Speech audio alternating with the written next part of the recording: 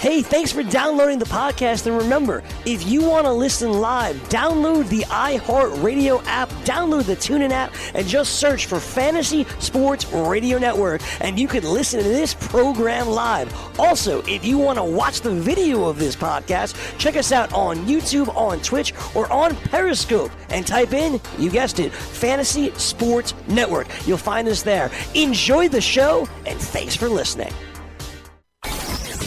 Game time decisions.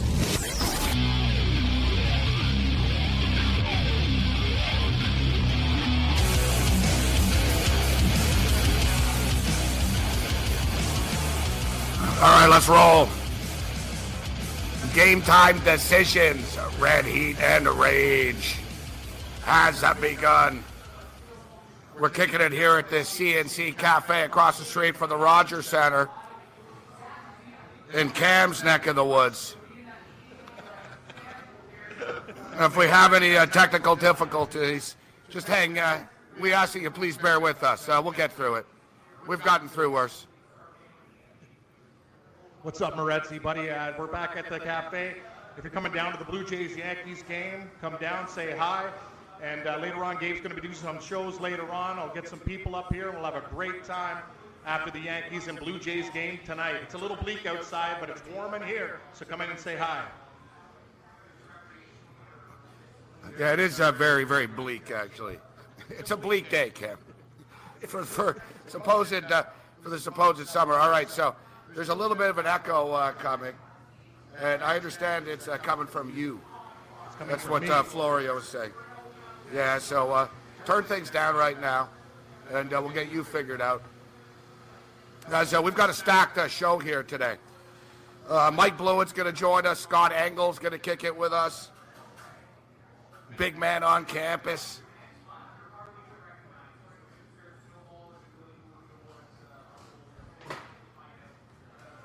And we got about 1 million baseball games to break down. I've got a lot of baseball picks ready to go.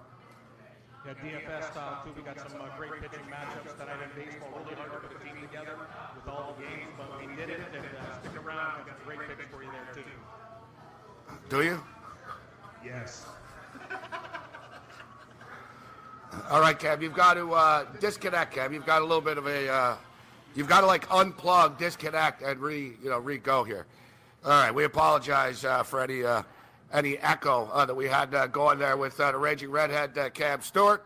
So as I stated, we got Mike Blewett's going to step up and join us. We got Big Man on campus. Scott Engel's going to join us from the New York Mets game here this evening. And you know what? Call me insane, and I've been called worse, but I actually like the New York Mets tonight, and I actually like Vargas tonight as well. Interesting baseball slate tonight, and for the degenerate gamblers, you know what? That's all there is tonight, baseball. So you better like baseball because that's what we've got to play tonight. Although Stanley Cup last night, we gave you the Washington Capitals. Washington Capitals get it done once again. Before the series started, I told you guys I thought the Washington Capitals would win the Stanley Cup in 6 games, and I think Vegas get it done. They're going to go back home. I think Vegas gets it done. I like the way Vegas showed some fight, actually.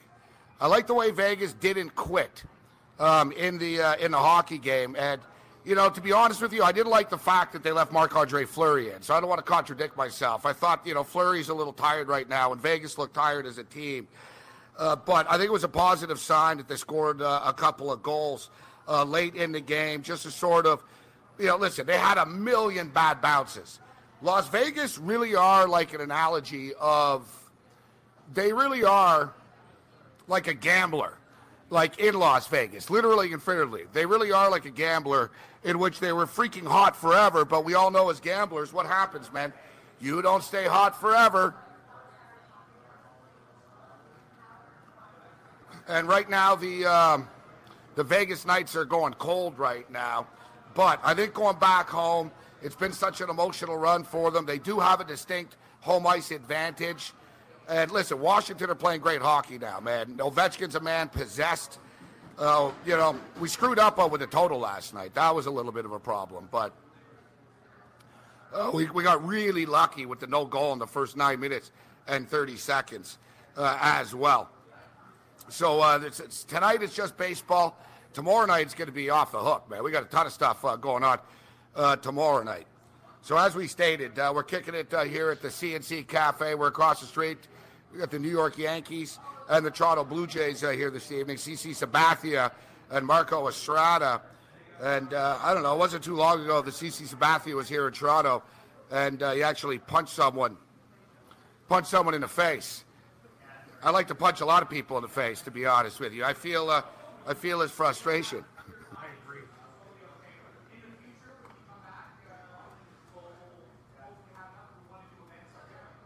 All right, we'll get Cam back online momentarily. But our boy Cam's not exactly Bill Gates here when it comes to computers. I'm doing the best I can here. Working before. All right, I think what we'll do is just slide over here, Cam. We'll share mics for right now, and we'll try to get this figured out at the break. If not, we'll put you in a taxi and send you back home. Good one, Moretzi. Yeah, no, I admit I'm not an IT guy. I'm doing the best over here, but no, don't worry. We're going to get things working, buddy. I could feel it.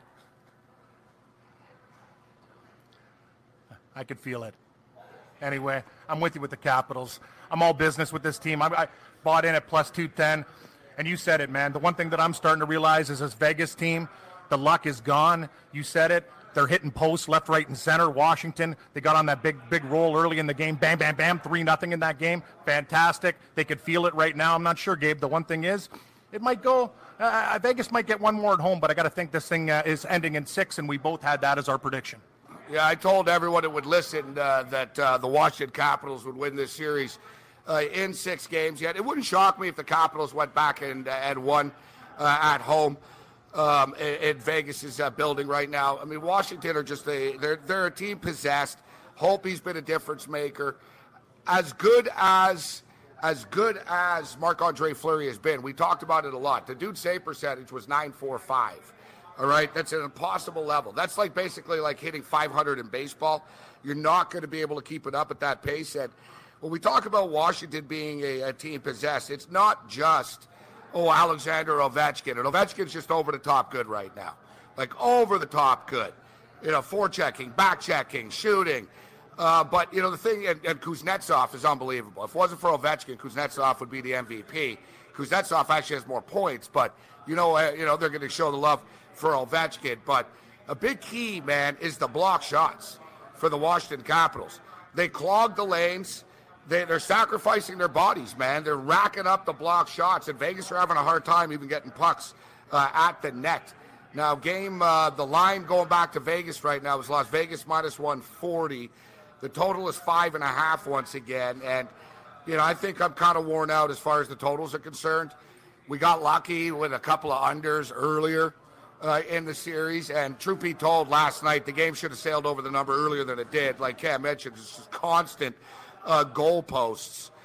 So it's a tricky game, just as the NBA game is going to be a tricky one as well. So the total's 5.5 here. I really don't have a ton of interest in the total. Vegas at minus 140. I'll go back, sort of like the last dance. This is the goodbye for Las Vegas this year. They go back home. They win this game. They go back to Washington, and Washington wins their first ever Stanley Cup. And if not, and don't forget, man, Vegas win this next game, suddenly they're going to have their legs back, and they're still in this. As Jared Gallant stated, it takes 4 games to lose the Stanley Cup, but they're starting to look tired right now, Las Vegas. They look like a tired hockey team. Washington are a physical team, man. They wear on you. They wore the Tampa Bay Lightning out. And you're starting to see them wear out the Las Vegas Golden Knights right now, Cam. Not just that, buddy, but they wore out Pittsburgh, too. You saw that coming back against arguably the best team in the league. That's why I'm all Washington. They have a breed that's just a little bit different than Vegas. Like guys like Tom Wilson not only will end your career, he'll put you into the glass, take your teeth out. He'll score goals. And that's the thing about Vegas. You know, they have Alex Tuck and Marchessault, but they're flashier guys. You know, Tuck throws his body around a little bit. It's not the same violence that the Washington guys have. Like, look at Smith Pelly. This guy was a cast-off from the New Jersey Devils. All of a sudden, he goes there. Gabe, he looks absolutely awesome. He's putting guys through the glass. He was doing what the Vegas guys were doing before. But now, Washington, they just have that full package of skill, speed, team hitting. And the one thing, too, I trust Holtby. He can smell the finish line right now. And I got to be very careful. You look at 5.5 in this game, buddy. I'm telling you, it's an elimination game. Who's ever up, you might pull the goalie a little bit earlier. If Washington scores first or second, you know what Vegas is going to do? They're going to be desperate. So I'm going to tell you one thing. I'd actually lean to the over and not bet the total at all. And that plus 20 looks enticing, but Vegas is amazing on home ice. Well, that's the thing, that the total last night could have hit. When it was 4-0, if it just would have continued that way, you know, the Washington Capitals didn't have any interest in scoring anymore, and Vegas were getting frustrated, but finally Vegas got a break. A puck went in, and then boom, another puck goes in for them, and then suddenly, boom, the game goes over. But that's what's tricky about these totals, and like Cam stated, now that we're into an elimination game time, crazy stuff happens. You know, Vegas will get desperate. Vegas are going to be a really desperate team out of the gate. Coming up on Thursday night, actually, not Wednesday night, on Thursday night. It was a hell of a run for the Las Vegas Golden Knights. I think they do have one win left in them. One win left in them. But at the same point in time, it wouldn't shock me if the Washington Capitals just finished them up. So as I mentioned, we got to worry about the damn baseball games tonight. We got basketball tomorrow. And the point spread is 4.5 right now. And really, you know, the big story in the sports world right now isn't even really a sports story. It's this White House visit, the Philadelphia Eagles, Donald Trump, and no doubt, listen, we're not going to spend a ton of time on this topic today, because really I'm just tired of it. It's all just divisive bull crap, so to speak, to really just sort of keep people arguing. Every freaking day, man, people wake up on Twitter and argue about whether a gay couple should have a cake baked by a Christian baker. And then you're going to argue about the national anthem and about the White House. And, like, who really, quite frankly, gives a shit whether a team goes to the White House or not to celebrate? Like, really. Like, next week, Donald Trump's meeting with Kim Jong-un. All right, we're talking about, like, you know, nuclear war meetings type of stuff. There's more important things going on in the world than this, and everybody falls into this trap. So I don't really want to fall into the trap. Now, I respect everybody's opinion on this, but, you know, to me, this isn't like, ooh, you know, the big debate of the day, so to speak, because it never freaking ends, this, you know, quote-unquote debate of the day. It's fake outrage on both sides. Just as it was with the anthem crap. I mean, you know, it is.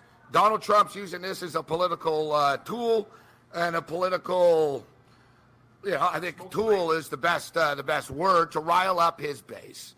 NFL players, Colin Kaepernick had a noble concept when he started protesting, but let's not pretend that every freaking NFL player is Nelson Mandela right now, and they all have a message besides get the hell out of my way and where's my money, right? So that's the thing. There's people can be right on all sides of these things, but nobody ever really wants to listen to the other side, so it never goes anywhere. But the media loves it, the politicians love it, and the players actually like it because it gets their message out there. But where I'm going with this is you got the NBA Finals right now, and instead of talking about the games today, it's all about, well, will the Cleveland Cavaliers go to the White House if they win?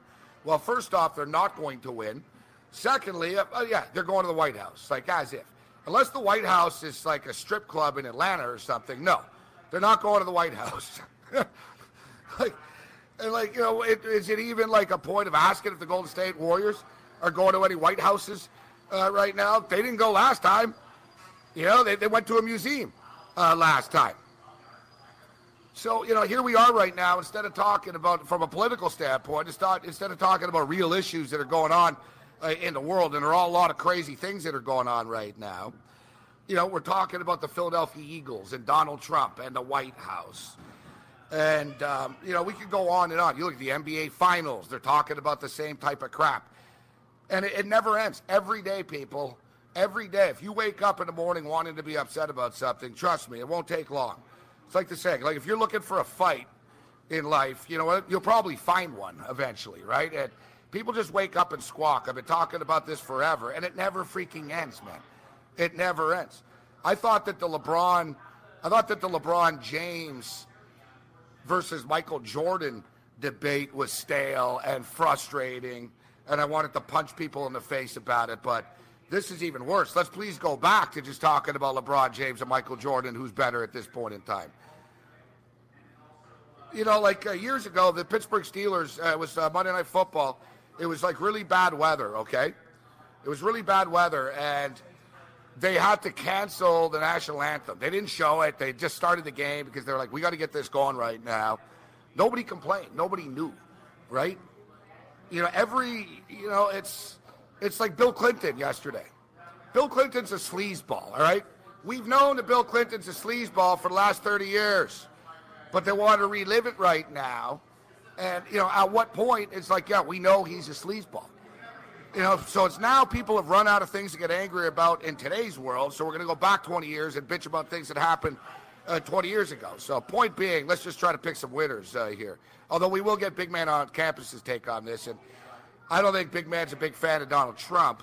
And I know he's a big fan of the Philadelphia Eagles, and he happens to live in Philadelphia. So as much as I just stated, I don't want to freaking talk about this too much.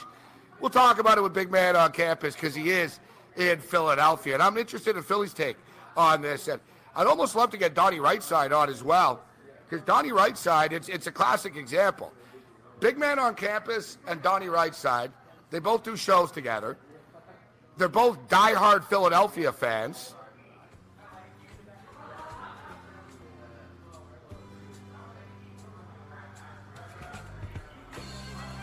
Yet they're on different sides of this.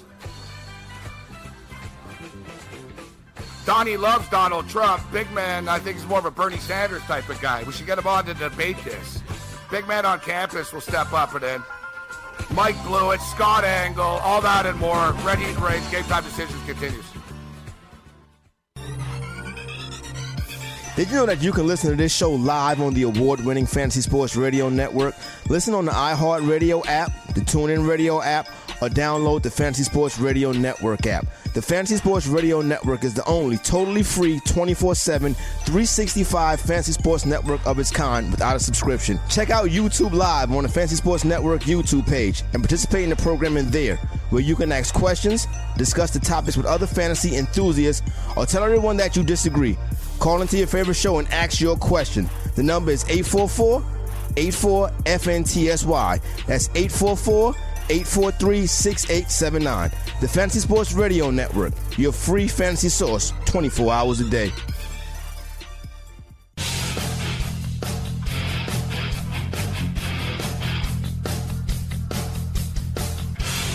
And the earth begins to rumble.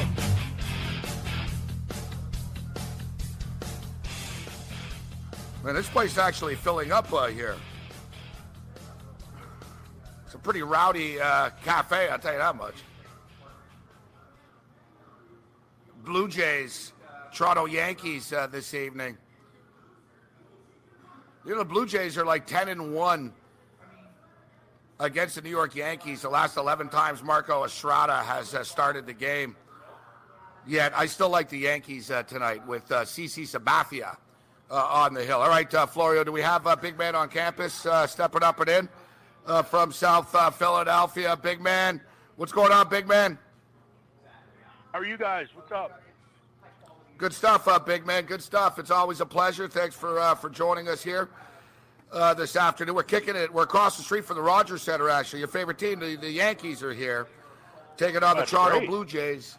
Yeah, we're right across the street in a cafe across the street from the stadium. So if you hear, it's literally a coffee and ice cream shop, but it's hopping. There's a lot of hot chicks here, actually, too. sounds awesome. I'll tell you, though, I don't know if it's going to be a good night for the Toronto Blue Jays. They've really struggled against lefties this year, Gabe. And I'll tell you what, CC struggled lately. This might be a good matchup for him going forward. Might be a good time to jump on the CC bandwagon again. Yeah, especially after Aaron Judge last night. And, we do a lot of fantasy talk here, obviously, big man. And you look at Aaron Judge yesterday, he struck out 5 times last night, 7 times, I believe, as a whole yesterday. He's going to go off and just absolutely freaking crush one. And he's 8 for 20 in his career against Marco Estrada with 2 home runs. So I wouldn't be surprised to see Judge do some damage tonight in this game. I like the Yankees tonight, too. Sure. Don't disagree at all. Have fun, though. It's a good place to be. I'm sure the weather's nice. The women are out. And, Gabe, you get yourself a nice little frozen treat. I like it. Yeah, exactly. I'm going to get Cam. Cam's been talking about how he knows how to make soft serve ice cream now. So we'll get Cam to serve us up some cones a little bit later on. So I brought this up earlier, big man, with this Philadelphia stuff and the Philadelphia Eagles. And I'm not saying it's not worthy of being talked about, but I think you know as well as I do that it's just sort of a constant distraction. It's a constant argument. It's a constant debate. Yesterday or a couple of days ago, it was whether or not gay bakers or the gay couple get a cake made, and it's an argument. And on a daily basis, from the national anthem to Kaepernick to just everything, people never stop arguing, and the media love it because the media profits off this stuff, and the politicians like it because it's a distraction from real issues and it riles up their base. So I hate almost falling into the trap of and this and that and falling for it. That's not really my thing. I'm here to pick winners, but at the same point in time, the whole thing is ridiculous. I always see both sides of all arguments, but when it comes down to this, I thought the quote where they sort of jumped the shark here was, listen, number one, Fox, big man, Fox showing pictures of the Philadelphia Eagle players kneeling when that's them praying before a game is it's pathetic. It's not like they had a lot of credibility to begin with. That's extremely freaking sad. And I think the quote that the Philadelphia Eagles let their fans down, you're an Eagle fan, you might beg to differ. They won the Super Bowl. I don't think they let their fans down. Well, no, they didn't let anyone down. And listen, we need to get away from this visiting the White House thing anyway. It's a photo op, especially for a guy that just absolutely loves photo ops. This was a divisive way for him to be the baby that he is, like always, and run away and cry because people don't want to stoop to his level. Maybe he should think more about the comments he makes about athletes that should be kicked out of the country if they don't want to agree with certain things or everything else. You can't expect a team that's 80% black, Gabe, to accept that. That's not going to be something. It's basically like accepting it. They're not going to go and support that. And if he doesn't want people to turn away his invites, then he shouldn't make those comments. And then today it was asked about LeBron James, and obviously LeBron James. I don't think Cleveland are winning, but Golden State didn't already go. I mean, really, is this going to be a thing every time a team goes or not? Because it doesn't end, right? I mean, I didn't think what I find interesting about this is some of the New England Patriot players went, some of them didn't go. Right? I guess this time the Eagles were going to send a delegation of 10. But what are people in Philadelphia saying about this? What are Eagle fans saying about this on local radio? Well, all I've heard is again, and we have to keep this in mind, there are obviously people that have certain agendas. For one of the radio stations is most of the callers are fairly in uniform with, hey, what do we expect? I don't really think this has any bearing on the season. It is, something that people – I think are going to use as a way to talk about politics. But listen, you mentioned the vile behavior by Fox News this morning, kind of trying to shore up their argument by including, you had one picture, Gabe, with Jason Peters at the practice facilities. And that's just a practice facility photo. It's just mostly negative, though, on the Donald Trump level. So these guys are happy and proud. These guys, so basically Fox the number one news outlet in America basically looked for a bunch of pictures of anyone on the Philadelphia Eagles on a knee, whether it was a practice, whether they were taking a drink of water, whether they were praying. I mean, like, they got Zach Ertz. I saw that Zach Ertz tweeted it. He's not too happy. They got pictures of him. He's like, guys, we were stretching before the game. It's like, sure. It's so for the most, I mean, Gabe, keep in mind, this is something that must be discussed. This is a guy that basically said if you don't kneel, you're anti-American or whatever.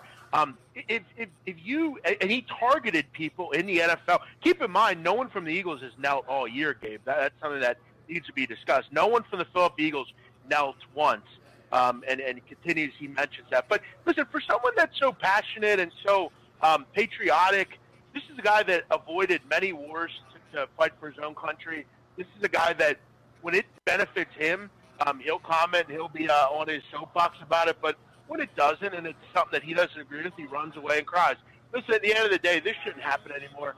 We don't need a photo op of the president, especially one that makes comments like this. A great point that I saw, and it was from the press, it was from Sarah Huckabee Sanders' press conference earlier today. Yeah, exactly. So I was talking about this yesterday. We know what happened yesterday with the baker, right? So a gay couple is getting married. A baker says, I don't want to bake you a cake. I don't want to bake you a cake. And it goes to the Supreme Court. Is it discrimination, or is it their quote-unquote religious freedom not to bake the cake?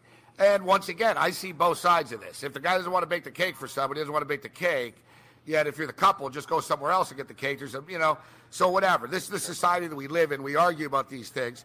But it was interesting. Somebody asked Sarah Huckabee Sanders and said, because she said, I want to applaud the decision of the courts and what happened, that, supporting the religious freedom, and this is America, in which, if the baker doesn't want to make the cake, he doesn't have to make the cake.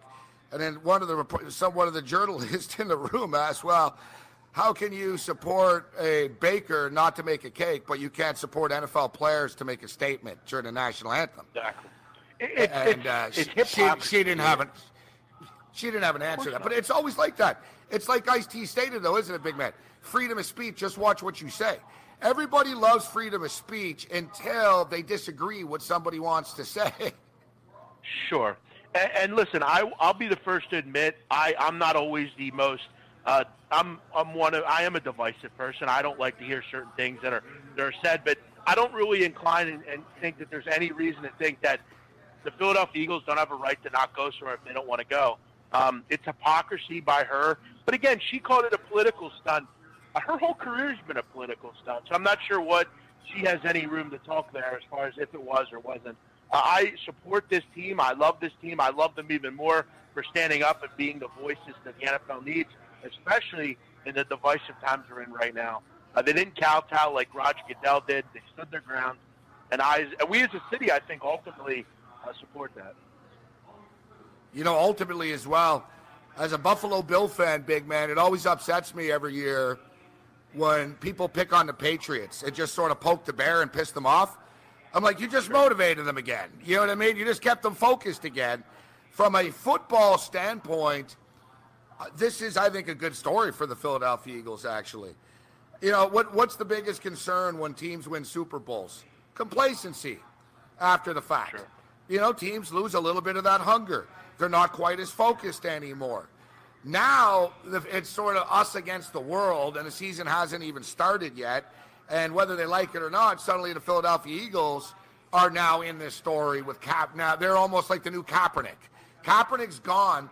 Trump needed a new Kaepernick, and he found one in you guys, essentially. That might That's be, what I'm saying. And I'll tell you what, that's a good point by you, and I'll tell you what, I think you're going to also continue to see this bulletin board material type stuff. You look at the ESPN, Gabe, they did their FPI ratings recently. Now, keep in mind, the Philadelphia Eagles won the World Championship, and they're not the number one power-rated team going into the season.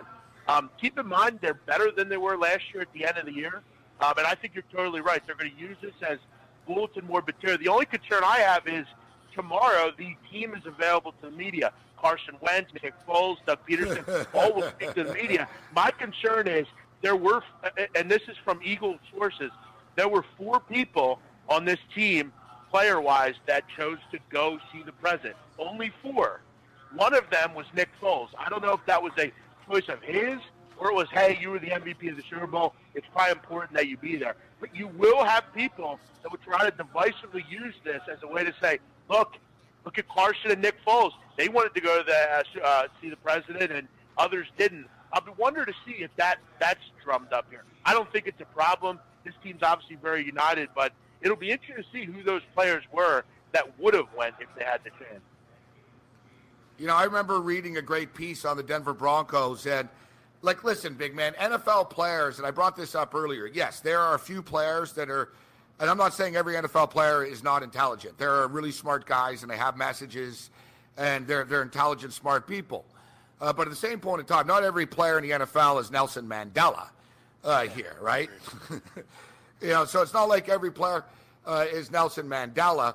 But at the same point in time, you know, I was reading a great piece about the Denver Broncos, and it was during the election, and it was, does Donald Trump and the election and Hillary Clinton and all this stuff separate the team? And they basically stated no. Like, one guy, you know, they were all stating no one really cares who anyone else voted for, and really there was 53 guys on the team, and only like 7 of them voted. So it's not like NFL locker rooms are really that political to begin with.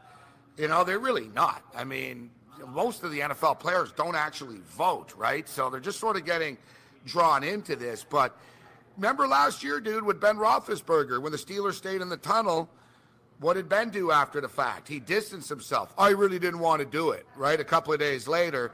Without a doubt, it causes a little bit of friction within a team, but I think it's more unifying than anything. Yeah, and I think that's what you're mainly going to see out of this. And like you said, I think you made a good point. I think this is something that, look, the Eagles are at this point the trendy team. They won the Super Bowl. They obviously have you look at this team, Chris Long, Malcolm Jenkins, Michael Bennett, all polarizing figures in this fight against injustice. So this is going to be something that the Eagles will be a divisive team as the season opens. And that's a good point. They are kind of like the new Kaepernicks. Listen, Gabe, I've said to you, I'll say it to anyone, and I have no issue saying it. I support Colin Kaepernick. I think he's a great individual. He's a hero of mine. And I find that if my team can be that second in command and maybe be the same type of hero, this is what heroes are. This is the same kind of fight that the Freedom Riders and different civil rights activists did, Vietnam protesters. Protesting's been going on since we've been a country. We need to stop, making it a divisive tactic. These are people that believe certain things, and I'm happy that my team's the forefront leader in protesting. You know, that's the thing, once again, too. People believe in protest until they don't. Until they don't agree. They don't agree with what somebody is protesting. But Gabe, let me ask you, would it have mattered at all if, let's say, a month ago they said, we're not going to the White House? Do you think it'd be any different today than it was today? It has still been I don't think it has still been. Yeah, it wouldn't have been as much. But one thing as well, too, the media is to blame for this, big man. The media feasts off of this. Donald Trump is like he's like a fountain for thirsty birds. He never stopped. It's constant. I just came up with that too. It's constant. I was thinking about that because I saw a bunch of poor pigeons in the sun the other day. I was like, man, these guys got to find like a pond, or they got to find something, a fountain somewhere. But basically the media profits off of this, right? They love this. Listen, slow news week, whatever, fine. Chris Cuomo tonight can bitch for an hour about this, and they can get the talking heads on, they get the guest on, they bitch back and forth, they go back and forth, and it never ends. And you know what? They get good ratings for it. That's the thing. Trump is kicking back and saying, excellent, like he wants to start a civil war here. You know what I'm saying? Like, he's not literally and figuratively, but, they want to sort of cause problems, and the networks love it. The networks encourage this stuff. The networks encourage the arguments. I almost want to get you and Donnie on at the same time to do that. Pit you guys together because you're both Eagle fans, but you're on opposite sides of this, I would imagine. that probably wouldn't be the best idea. I'll say that, Gabe. But I will say this: if CNN's interested, I'll gladly come on and be a Eagle fan that has a certain view, and I'll do that if they're interested. I'm a very passionate fan, as you know. But Gabe, one more thing. But I know we have to hit a break here. Here's what I will say, and I saw a funny tweet. Today the Eagles are doing OTAs. I don't know if you know, but they're practicing. I saw a tweet that they can still grapple with a big orange dummy, and they won't have to board a bus to D.C. All they have to do is hit one of the orange tackle dummies. So it's much different than normal, Gabe? Big man on campus with us. All right, on the other side with Big Man, we'll hit tonight's baseball games. We'll talk NBA.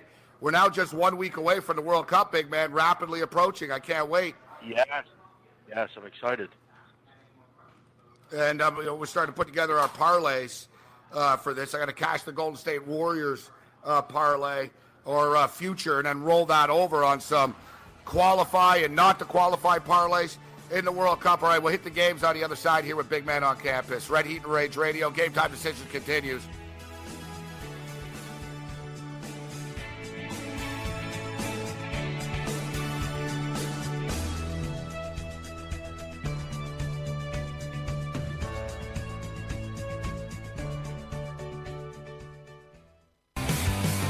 Have you ever wanted to have a fantasy expert in the palm of your hand? Or better yet, in the pocket of your khakis? Well, check it out. Now you can. It's the Fantasy Sports Radio Network app. Download it now to your phone. We promise no weird viruses, no strange tracking things. Just 24 hours a day, 7 days a week of pure fantasy knowledge dropping all over your head. It's the Fantasy Sports Radio Network app. Stop being a weirdo and streaming it online. Get it on your phone. Take it with you everywhere you go.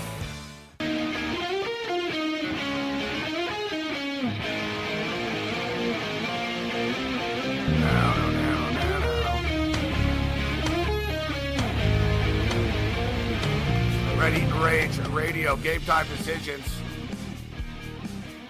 continues. Don't forget, if you want to win 2 tickets to a World Series game this year, 2018 World Series game, go over to dailyroto.com/DKMS. That's dailyroto.com/DKMS.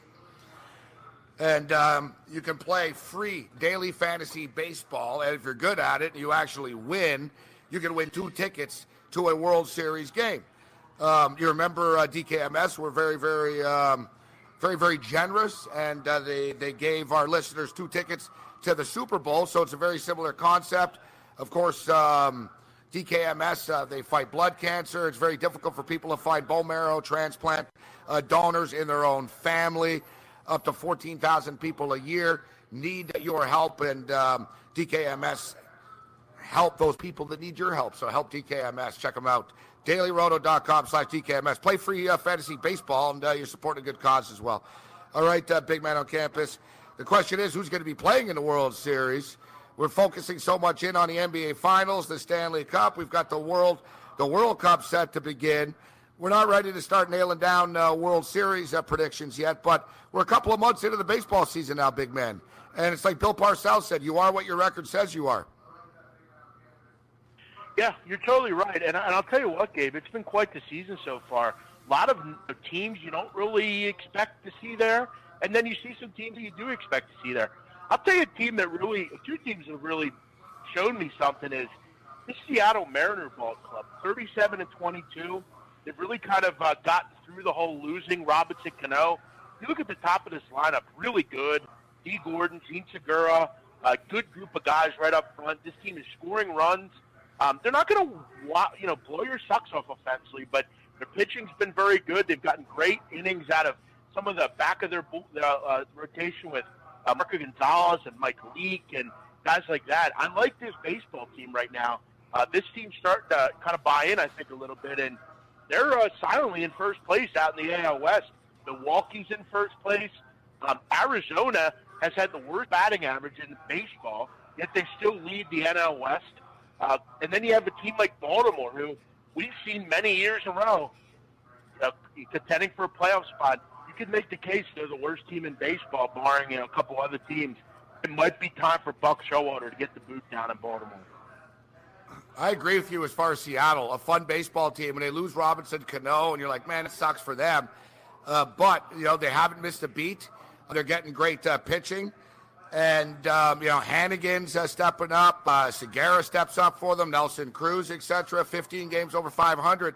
Big series against the Houston Astros. And, you look at this division right now. The Angels are a good baseball team. Ironically enough, they struggle at home. 15-18 at home, 18-10. But the Oakland Athletics are really slugging. These guys can really rake the baseball. It's funny how, like, from, a couple of years ago, the American League West was pathetic, big man. It was terrible, right? Now it's pretty competitive, actually. Even the Athletics are in wild card contention. Yeah, and it's pretty interesting because, as we know, and the AL Central is disastrous other than Cleveland Indians. I know Detroit's hanging around, and they can really hit lefties. For anyone listening out there, the Detroit Tigers against a lefty game are a must-bet. This team is absolutely fantastic against lefties. But the truth of the matter is they're all going to probably fall off, and this wild card is going to be interesting. Who's going to get that? It's either going to be Boston or New York, whoever doesn't win the division there. And then you're going to fight it out in the AL West with Seattle and with the Angels. It's going to be a fun summer in that division. You're totally right.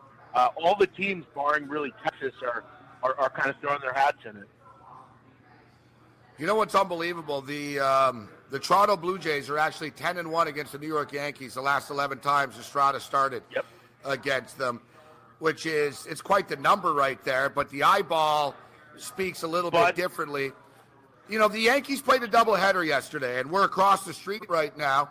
We're at 366 Front Street, CNC Cafe, right in the shadows of the Rogers Center. The Yankees played a doubleheader yesterday. I think it's kind of a bad scheduling spot for them.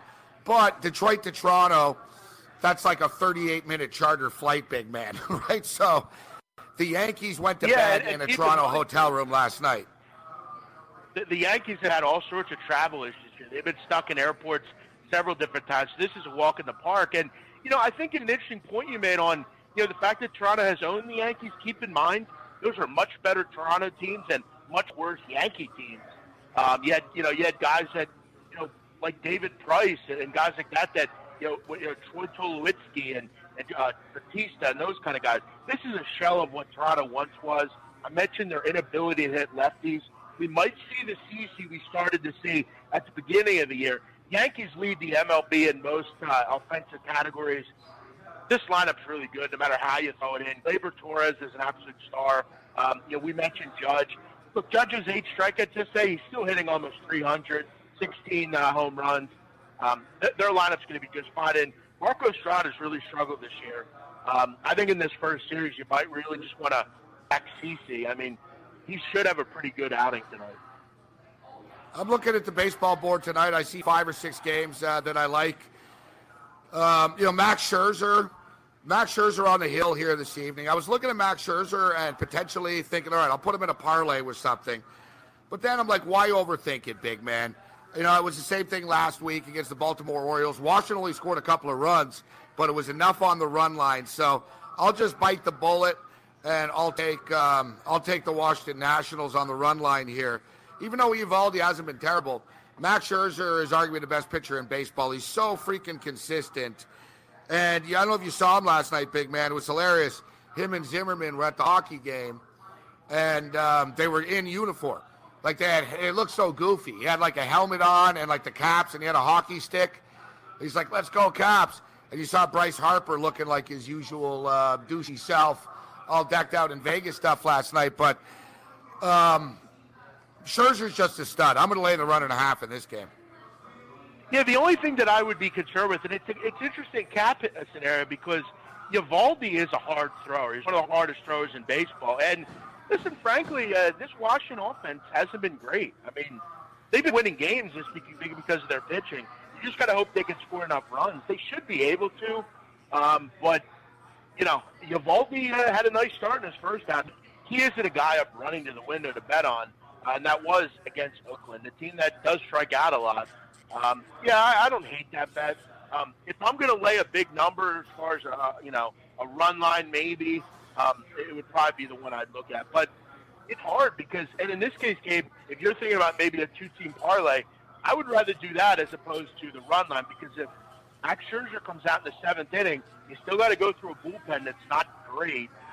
They should get it done, but that offense isn't particularly good for the Nationals. Two teams going in completely different directions right now, the Los Angeles Dodgers and the Pittsburgh Pirates. Dodgers are 14-3, guys, in their last 17 baseball games. Meanwhile, the Pittsburgh Pirates are 4-12 in their last 16 baseball games. This Musgrove kid's a pretty good pitcher, though. I'll give him credit, but Stripling's also just a freaking beast. Short price here for the Dodgers on the road tonight, and we're just waiting for the Dodgers to flick that switch, and it appears that they have right now. And I would expect the Dodgers to continue their torrid pace through the month of June. This is what they do, the Dodgers. Yeah. You know, last year, guys, they were the first team ever in baseball history to have a 15-game or more winning streak and a 15-game or more losing streak in the same freaking season. That's how streaky they can be. Yeah, it's amazing what Justin Turner will do to your lineup. He comes right back, and they feel like they haven't missed a beat. But I got to tell you, Gabe, this is a tough game. This is a total coin flip. You have two good pitchers. You have two lineups that, again, the Dodgers are playing well, but Pittsburgh's been pretty good as well offensively this year. This one's a total coin flip to me. I don't see any angle in this game at all.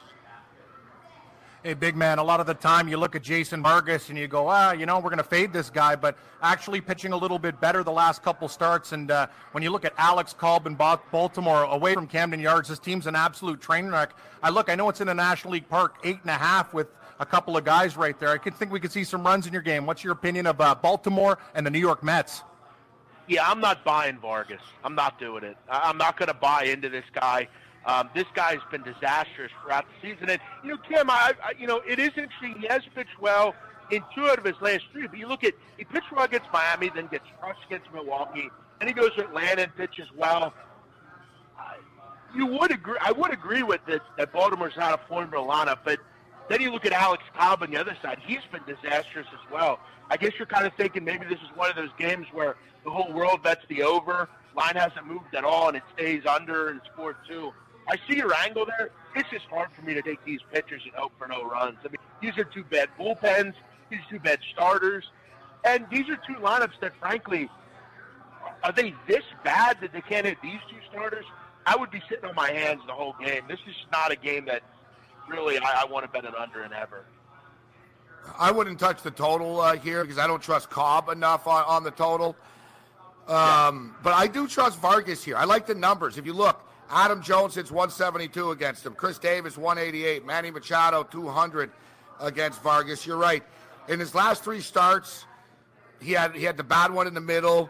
He's had 2 out of the 3, and it wasn't against elite competition. And I'll be honest, the Mets are one of these teams, man. If I take the Mets, they lose. If I bet against the Mets, they freaking win. It's very similar with the Braves. The Mets and the Braves, sort of 2 nemesis. But listen, I know you got a video to do. Coming up in a couple of minutes. You can follow Big Man on Campus on Twitter at Jeff Nadeau. So NBA Finals right now.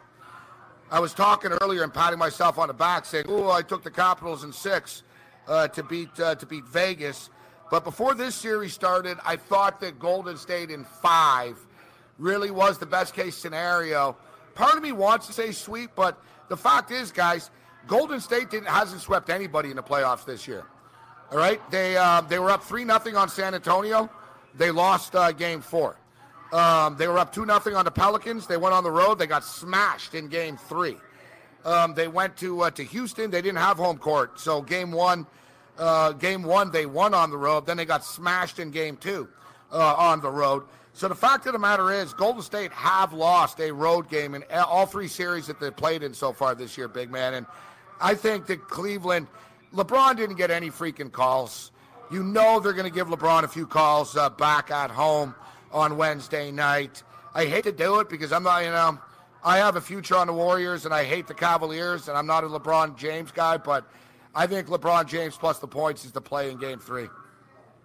Yeah, it's funny, Gabe. You and I have never talked about that. That's news to me. I would love to talk to you about your disdain for LeBron James because I am a LeBron guy. I really like the guy, and I don't understand how you could ever hate him, but that's another story. I also will say, though, that I don't know if we've seen a team this broken and battered. I mean, how do you really pick yourself up, really, at this point? I mean, you look at this team in general, they aren't capable, I feel like, unless Tyronn Lue says, you know what, I'm going to put my differences aside and I'm going to take J.R. Smith out of the game. J.R. Smith should not be in a game. He shouldn't be, not right now. He hasn't played well at all. He's been as we saw, he's been a liability. We need to see Rodney Hood more in this game. You got to hope Andre Iguodala doesn't come back. He's been questionable now. He's not totally out. If he doesn't come back, maybe they have a chance. If they're going to win a game, it's in Game 3. But what team are we going to see? Are we going to see the one that almost won in Golden State, and if not for a blunder, they probably do win? Or are we going to see the one that just totally threw in the towel in the third and fourth quarter? I don't know if they can beat the Warriors. I don't think LeBron can do it all, and he looks like a broken guy right now. No, they'll be rejuvenated. It was the same stuff against Boston, big man. Go back home. The NBA doesn't want to sweep either, right? The NBA wants to get, they know this isn't going 7. They know it's not going. They know it's not going 7. So at least they can get another week. Look, they only play every 4 days. These guys. You get another game out of this, you stretch that another 10 days. Yeah, and you know what? I keep hearing about the NBA doesn't want this and they don't want that. Well, listen, everything that they haven't wanted has come to fruition. I don't know. No, they got exactly what they wanted. They got Game 7s in both the Eastern and Western Conference Finals. They got exactly what they wanted. Which is funny, though, because we still hear about how bad these playoffs have been and all this kind of thing. I do agree, though. If they're going to win, it's this one. I will say this, though. I just don't really want to bet against Golden State. It's just I don't want to do it. As a basketball guy, I just don't want to do it. I hate Golden State. I can't stand this team. I think they're the most unlikable team we've seen in some time in pro sports.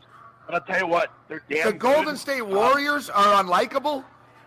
Yes. What's unlikable about, besides Draymond Green, what's unlikable about them? What, Steph Curry smiles too much?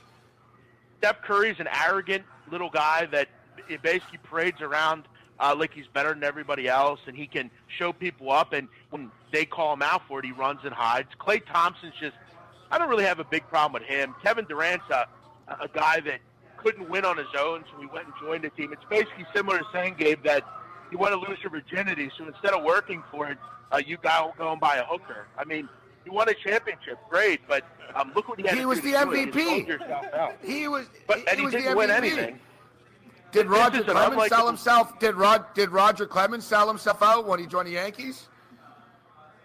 You can make the case he did, okay, and I won't not admit that. I don't like this team. I think the NBA is sick of seeing them. I think as fans we're sick of seeing it. I'm tired of seeing it. We need something different. I don't like this team, and I think there's a lot to not like about them. I just love the irony. I love the irony of you being a Philly sports fan, of the Sixers, the Eagles. You're like, Golden State are the most unlikable guys and unlikable team in sport. But I think, you know what it does, Gabe? It has a lot to do with the fact, I think for me and for a lot of people, they win everything. And I'm just kind of sick of it, frankly. And I want someone to dethrone them. And that's why so badly I pray. Listen, I love you, big man. I love you, bro, but Joel Embiid and Ben Simmons are a hell of a lot more annoying than Steph Curry is. And the difference is Steph Curry's actually good and done something. I'm not sure what's not likable about Ben Simmons. I mean, what does Ben Simmons do that's unlikable? Joel Embiid is a bit of a clowny kind of guy. He likes to have fun and make jokes and bother people. And look, I didn't co-sign his whole, talking about Aaron Baines. I mean, he was sitting at home against a team that beat him, and he's talking crap against them. I hear you. I just, a lot of it has to do with the fact that they win a lot, and I just don't. No, like I know. It's usually like that. All right, I know you got to get out of here. We're going into a break here momentarily as well. Big Men on Campus. Follow him on Twitter at Jeff Nadeau. Check him out over at the SCR YouTube page. Yo. Hey, Gabe. I want to say one thing to Cam. Listen, Cam, I heard you're quite the ice cream guy. I expect you to bring some whenever I see you. I hear you're quite the ice cream guy. Oh, we got all sorts of flavors, big man. Anything you need. Oh, that sounds great. Guys, thanks. I'll talk to you soon. Big Man on Campus with us. Mike Blewett will step up and in next. We'll ask Mike if he hates the Golden State Warriors.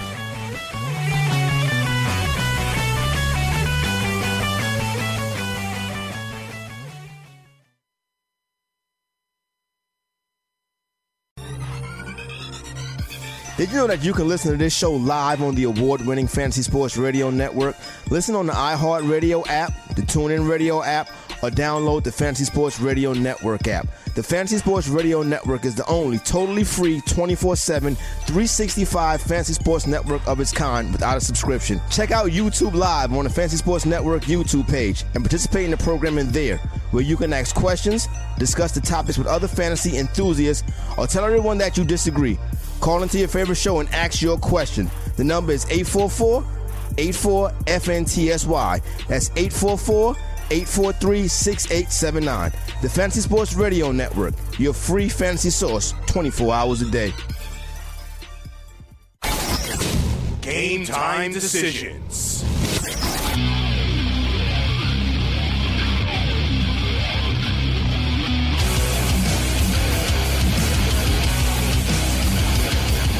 All right, level 2. Let's do this thing. Thanks to Big Man on Campus for stepping up and joining us. Don't forget, if you play DFS and you haven't tried out MyBookie.ag's player props, then you're missing out. Their player props tools allows you to avoid sharks winning 90% of the money in DFS. Invest in the players that you want without salary caps. Forget having to create multiple lineups. Ditch the hassles of dealing with late scratches. Go to MyBookie.ag, open up a new account, enter promo code GTD. You'll receive a 50% deposit bonus. Often a player say will, be chalk in DFS and be owned in like 80% of tournaments because everyone thinks the play is obvious. Don't be a loser and eat DFS chalk. Be a winner. Play MyBookie.ag's player props. Plus, you can access the one sport not touched by DFS, the Sport of Kings. Horse racing. Check out MyBookie.ag. Open up an account. Enter promo code GTD. Get a 50% deposit bonus. And check out their player props tool. And we'll give you a little tip tomorrow with the player props tool. Take LeBron James over. LeBron James going back to Cleveland is going to absolutely kill it. The prop will probably be 35.5 points. The other night he was frustrated all night, and I think he still got to 26 or so. He's going to get every damn call. Let's go over the number with LeBron James props. Let's bring in Mike Blewett right now. Mike, it's always a pleasure, my man. How you doing? Doing great, guys. Excited for a little chat here, and obviously Game 3, which is coming up tomorrow. Yeah, Mike, so we just had Big Man on Campus on, and he's from Philadelphia. People from Philadelphia, the color of the sky isn't necessarily blue all the time. It's green there at times. Yeah. But it was funny. Yeah. It's funny that Big Man on Campus just told me he's sick of the Golden State Warriors because they're such an unlikable team. He said they're just so unlikable, this team, and he's sick of them. And it's funny because I've been saying for a couple of years it's almost like the opposite in that for a team, and I get it, no one ever likes the winning teams. I mean, when New York Yankees are winning all the time, people either love Derek Jeter or they absolutely, man, the Yankees make me sick type of thing. Duke. We get it. The dynastic type teams are going to have their haters. But I've always sort of looked at Golden State as an anomaly here, Mike, in that they're not really as hated as a lot of winning teams are. Maybe I'm wrong. Maybe because I don't hate them, I'm not seeing the hatred from outside, but I really don't see it. I mean, besides Draymond Green, who's an unlikable guy on that team? Well, I'm with you in general, just to state where I sit. I enjoy watching them play, and I do think if this team had been built solely organically, that people would probably still find a way to not like Steph Curry doing the shimmies or Draymond Green doing his antics. I think it's gamesmanship. Sometimes it goes over the line. He gets technicals. He got a suspension that cost him an NBA Finals. So I get all of that. I do think, though, that introducing Kevin Durant onto the team and making it a quote-unquote super team has caused some people to find them unlikable, as if they are one of the Yankees-type teams where they spent a bunch of money to put an all-star team together. I think some people perceive it that way. I don't, but some people do. I know. You're right. I get that, but Draymond Green was drafted. Steph Curry was drafted. Klay Thompson was drafted. And none of them first overall. Every other team, other teams could have signed Andre Iguodala. Other teams, besides the Knicks could have offered Sean Livingston, could have offered Steve Kerr a job. You go down the list, and, Big Man brought that up too. Oh, and Kevin Durant, it's like someone losing their virginity, with a hooker. type thing that he couldn't win on his own. Not there's anything wrong with losing your virginity with a hooker. I didn't, but not there's anything wrong with it. But I mean, Kevin Durant was the damn MVP. I mean, it's funny, it's sort of like we were talking about the politics earlier. We'll sort of get to that, but it's like freedom of speech. Everyone likes freedom of speech until they don't like what somebody's saying, right? I mean, people hate teams that want to win when you wish your team would want to win and say, you know what? I mean, what's different than the Golden State Warriors and the New England Patriots in a sense that they win often, yet they want to continuously bring in the best possible players? I agree. They're trying to find a solution to bring in anybody and everybody they can to help them win. David West, while he doesn't get a lot of minutes, he did the other night, he has been a guy that has consistently taken below market value so he could be part of a winning team. He's already been paid well during his career, but David West could have been going around getting bigger deals for more money, certainly a few years ago, and he's found himself in a likable situation. To your point, anybody could add Sean Livingston. Anybody. That guy's a reclamation project who's come back from devastating injury to find a role on one of the NBA's dynasties, potential dynasties. I don't know if some people would balk at that term yet, but they win 3 out of 4. I'm putting that title on them. So to your point, I find them to be likable. I do find when they're in their mode of moving the ball around, 5 guys touching it, hitting threes, I don't care that it's a three-pointer. I think it's really good basketball and fun to watch. Mike Blewett with us, and it's you look at the Golden State Warriors, and I think it is safe to say that they're a modern dynasty, at least in this era. Their dominance, you win 3 titles in 4 years. I think they are. But what's amazing to me is why anyone would help them. So I'm saying I don't dislike these guys, but why? Like, if they're so cap challenged, right? And it's like, okay, they have all these stars, but man, okay, every team would just sign 3 or 4 guys only, have superstars if they could, get a bunch of guys to play for the minimum. So where I'm going with this is Jordan Bell, great example.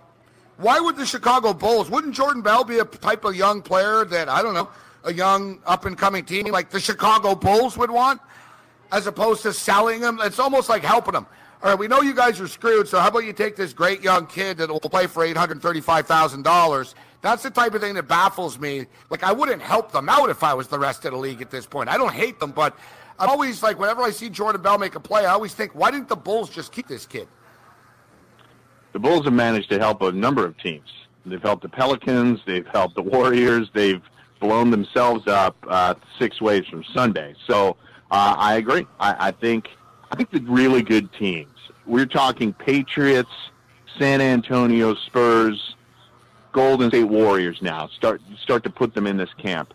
They find a way for guys on any level to fit into their system. If it doesn't work, they move them out or they diminish playing time. But if it works, people say, gosh, how do they do this? I just think that those teams have a very specific way of finding the guys that they know are going to fit their system. It's almost like certain college coaches know they can only recruit certain types of players that fit within their system, whether it's University of Virginia and the style that they play, or other teams that play certain styles, Jim Boeheim from Syracuse, a certain system that will work. This is just that at the pro level in some ways. So I want to talk about LeBron James a little bit, and I guess I should call him King James right now. It's at this point, and the sort of sympathy card that's coming from everyone. Well, he can't do it by himself. He doesn't have this. He doesn't have that. Yet, was it the same way when he was winning with Dwayne Wade and Chris Bosh in Miami when they were beating up on Dallas?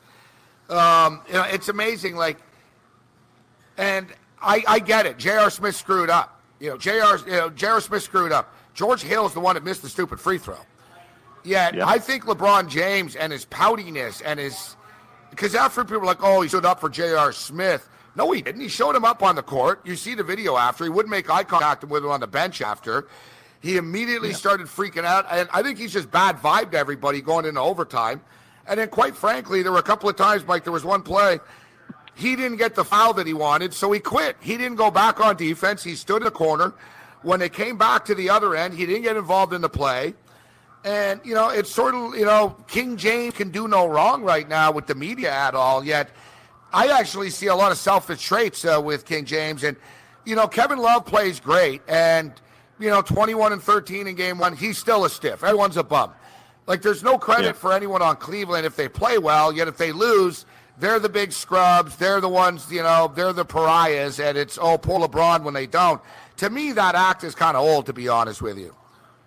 Yeah, I agree with a whole bunch of that. The number one thing is Kevin Love is getting caught up in the wash in all this, is saying there's nobody on this team. Kevin Love is an all-star several times over and a really good player. I think because LeBron overshadows him so much, we tend to focus on the bad times with Kevin Love and not talking about how he has a 21-13 night. It doesn't get talked about. Obviously, what happened at the end of that game overshadowed everything else. We could have been talking about his contributions, George Hill's contributions, and LeBron having the greatest finals game of all time. I do think the general tone of your point, though, is that LeBron at times maybe doesn't show some love to his teammates. I do think that there's a sense amongst players in the NBA that they're not sure if they want to play with him. I thought there was a sense of that in the NBA towards the end of Kobe's career as well, that maybe Kobe wasn't a great guy to be around. You just said it in the little slip. I think it was a Freudian slip. You said players don't want to play for him, play with him, because I think that's the key right there. You're not playing with him. You're playing for him. I think that no doubt. That's the definition of Freudian slip. I'm getting deep today, Mike.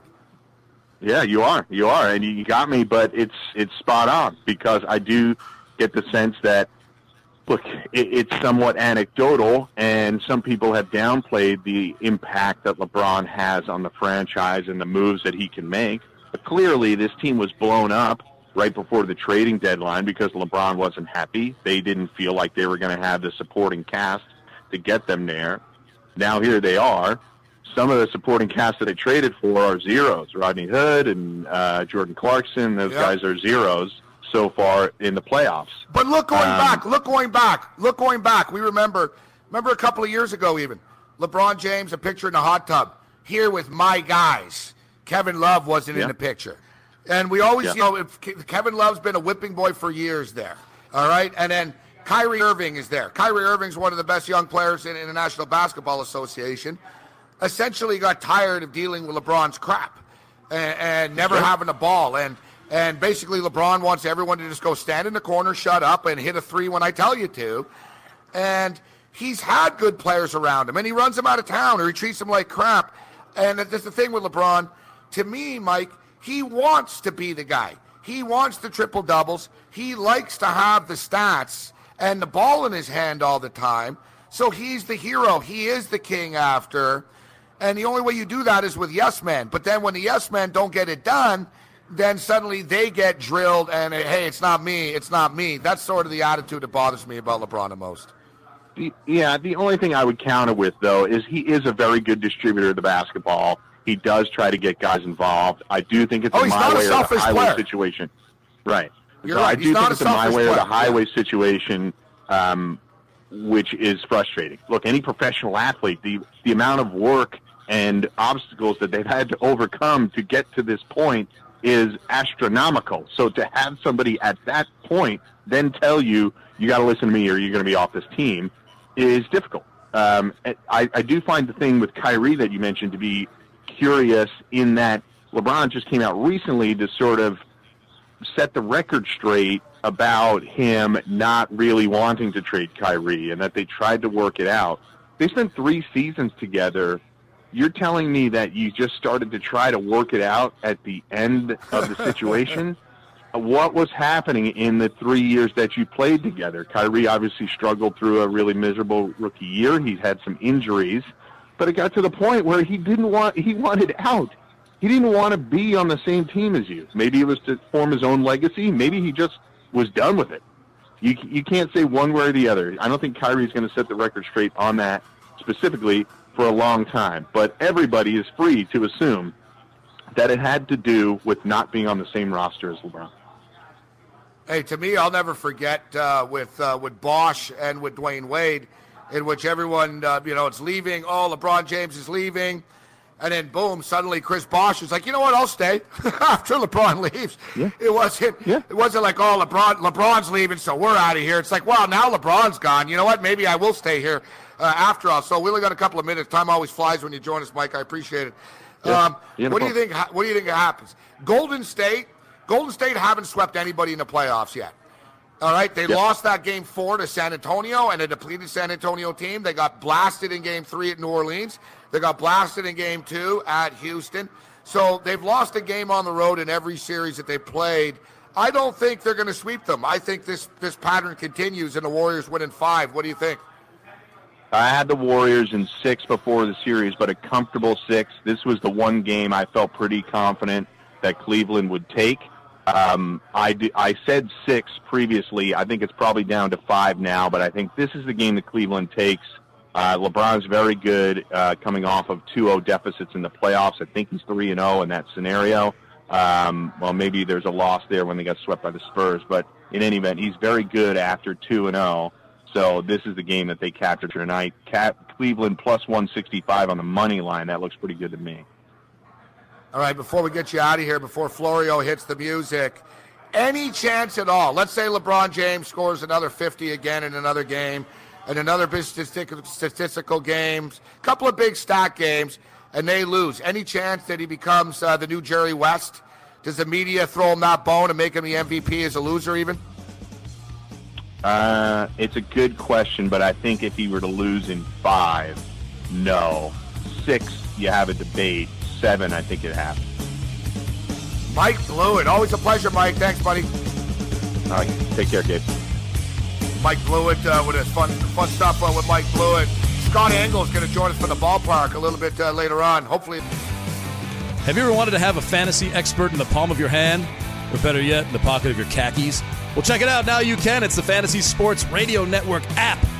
Download it now to your phone. We promise no weird viruses, no strange tracking things. Just 24 hours a day, 7 days a week of pure fantasy knowledge dropping all over your head. It's the Fantasy Sports Radio Network app. Stop being a weirdo and streaming it online. Get it on your phone. Take it with you everywhere you go.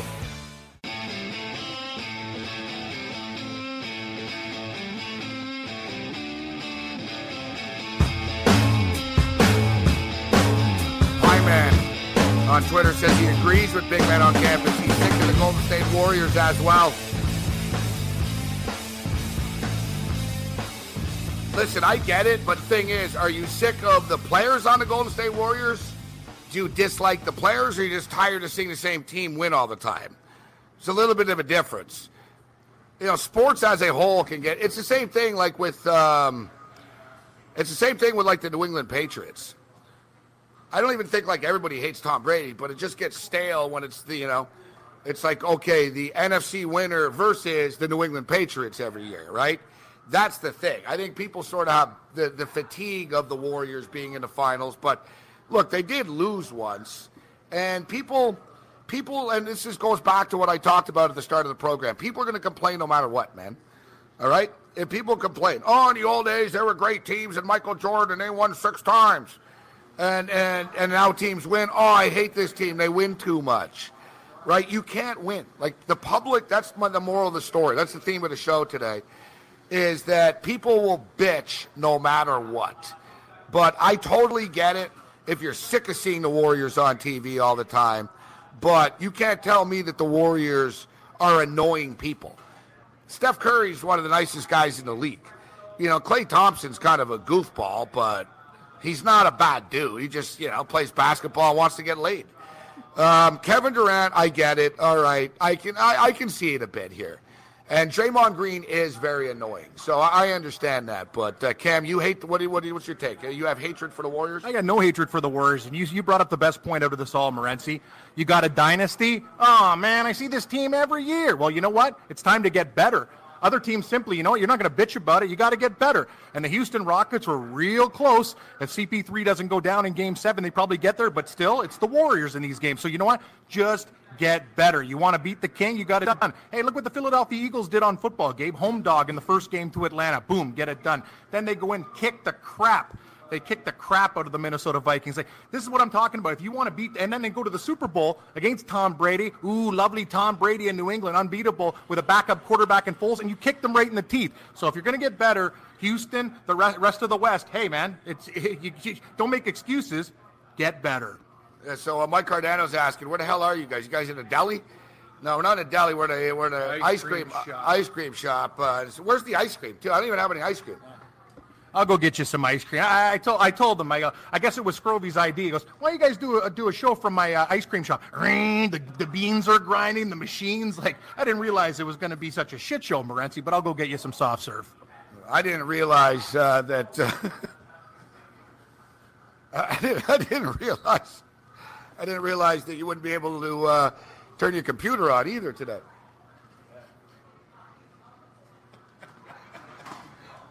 I don't know. I tried to call in. It's just nothing seems to be going through there, buddy. We'll share the microphone as much as we can. I got you a piece of pizza, and I'll tell the numbnuts downstairs stop it with the. I told them to stop grinding the beans 3 times. Nobody's listening, but I'm going to go down this time. No, it's not that much of a problem, but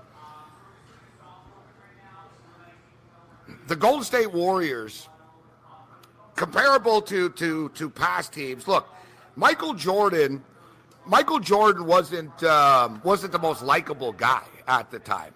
I actually remember at the time, in the era, listen, I used to often bet against, I'm a big Michael Jordan fan, but at the same point in time, I used to bet against him often because I thought the point spreads were sort of out of whack for Chicago Bull games. But the Bulls weren't likable either. The New York Yankees weren't likable. The Montreal Canadiens, I mean, Pie Man's tuning in right now. I think Pie Man was a Canadian fan in the 70s. He's old.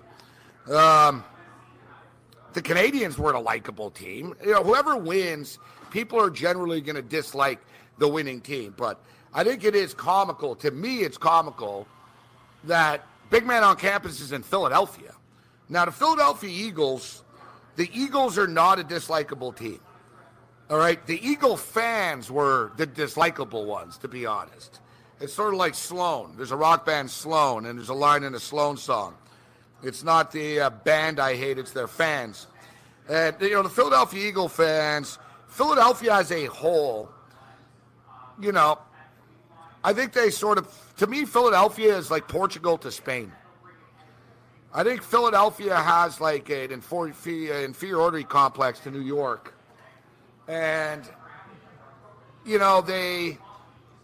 they build themselves up more. Like, you notice, like, Philadelphia really believes that they're sort of the center of the sports universe. Trust the process. They think LeBron James is dying to move to Philadelphia and play for the Philadelphia 76ers. The Eagles, have been sort of an average, mediocre franchise for the history, but Eagle fans went right into jerkdom, and we're going to win 5 Super Bowls in a row, and Carson Wentz the best, F you. I've said it before, it's almost like they're America's Winnipeg. It's like if Winnipeg would have won a Stanley Cup, it would have been unbearable. But it's just funny to me that a Sixer fan, and listen, I love Big Man, but I just think it's ironic that a Sixer fan, and he said, what's annoying about Ben Simmons? Everything is annoying about Ben Simmons. The guy doesn't even make eye contact with anybody. He looks like around people. Ben Simmons has been disliked on every freaking team that he's ever been on. All right? He was disliked in Australia on the national team. He played in the men's league. He was disliked. He was disliked at LSU. And now here we are in Philadelphia. Now, he's a great player. I'm not criticizing Ben Simmons' basketball skills. All right? Like, Ben Simmons is an awesome basketball player, but I don't think it's really a secret that he's a little jerk. And Joel Embiid's just a big clown. So, like, the whole, the process. And I see the Buffalo Bills have filed a trademark with something called Respect the Process, which is absolutely freaking pathetic, and it makes me actually not want to be a Buffalo Bill fan, which is saying something because the Buffalo Bills have put me through a lot of crap over the years. And I've remained a Buffalo Bill fan, but I swear to God, the fact that you guys have filed a copyright, let me just, what is it? Is it respect the process? Respect the...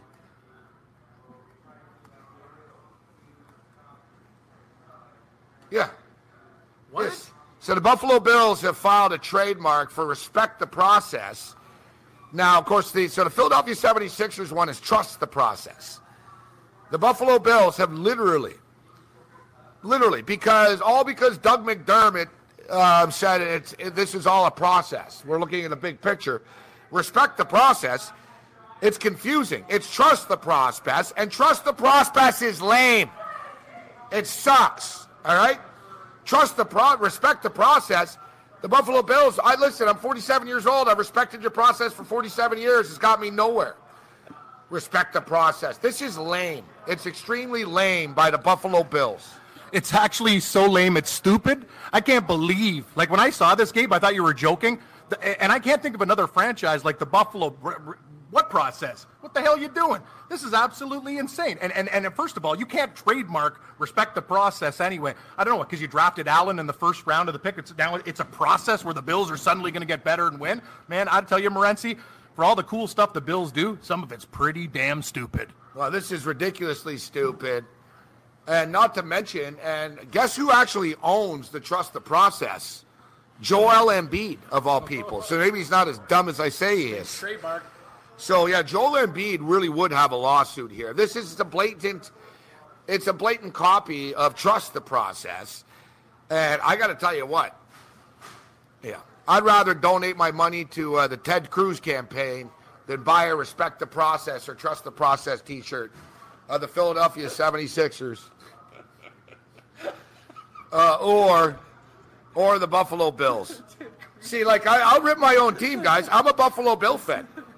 This is almost as stupid as probably, I don't know, trading up and drafting Josh Allen, to be honest. Not drafting a wide receiver.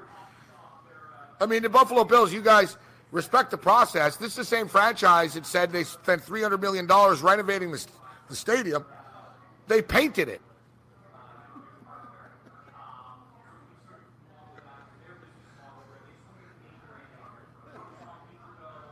Terrible. Respect the process. What do you think about this respect the process crap, Flora? You're a Bills fan. Respect the process. Like, it's lame. First off, that whole process crap sucks anyways. Trust the process. I actually find the Philadelphia 76ers to be the most annoying team in the NBA. A young team that talks so much crap that hasn't done anything. Like Joel Embiid. What has Joel Embiid accomplished? I don't know. He's probably banged some hot chicks on the road. A couple of nice vicious dunks. Ben Simmons. Now Ben Simmons is hooked up with one of the Jenners there. Not Caitlyn. Kylie, Kendall, I don't know which one he's with. That's going to end well. We all know that if you're a professional athlete, the best way to further your career is to hook up with a Kardashian or a Jenner. You either end up losing your penis, ending up in a coma, becoming a crackhead, ending up in a mental institution. All these things are that's just off the top of my head. All right, Mike Blewett just found a stat, actually. LeBron James is 5-2 in the playoffs when he's down 2-0. Blewett says he's taking a look at the money line with the Cleveland Cavaliers in Game 3. No, you're not going to find many people that dislike the Cleveland Cavaliers as much as I do. I don't like them. I don't, and sorry, Cleveland, if you're a Cleveland Cavalier fan tuning in right now, just, I think your fans are jerks. I think your team are jerks. Look, Kendrick Perkins. Shut the hell up, Kendrick Perkins. Like, who the hell are you? Kendrick Perkins, he got into it. He's been getting into it with everyone. He got into it with the Raptors. He got into it. Now he's getting into it with Curry. It's like, bro, you were a crappy player, and you're just an assistant coach with the worst coach in the NBA, essentially, in Tyronn Lue. Like, the Cavaliers are annoying to me. And, their fans, I don't know. The Cavaliers just piss me off. Plus, I know a lot of the Cavalier fans are they're Ohio State fans. So I just sort of group you all together. Like, Cincinnati, like, in the state of Ohio, Ken, like, they really love Ohio State. Listen, they like Ohio State everywhere in the state, but they really like them more in Cleveland. In Cincinnati, it's not quite as beloved. They have the University of Cincinnati. That's right, the Bearcats. And they're a good basketball team, and Ohio State has never wanted to play Cincinnati in football either. So I'm not saying there's a lot of OSU fans in Cincinnati, obviously, but there are people in Cincinnati, at least, that not every Bengal fan is a Buckeye fan, but every Brown fan is. You know what I'm saying? That's my long-winded point. I know exactly where you're saying. No, I'll tell you something, too, but Gabe, I hate Cleveland. But you know what? When we're doing the show, money talks, bullshit walks. You're never going to be in a situation. You said it, and I remember before Sussman said it. It's a whole different thing, man. The first two games, you're in Golden State.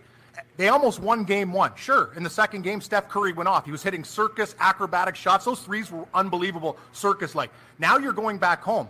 I'm telling you, the NBA, LeBron James is going to get every call in the book. They're going to do everything to extend it. We're going to hear king, king, king, king all night. And I know about the hate. Screw the hate. Take the 5 points. I'm with Blue. I like this like for days. I'm taking the 5 and the money line.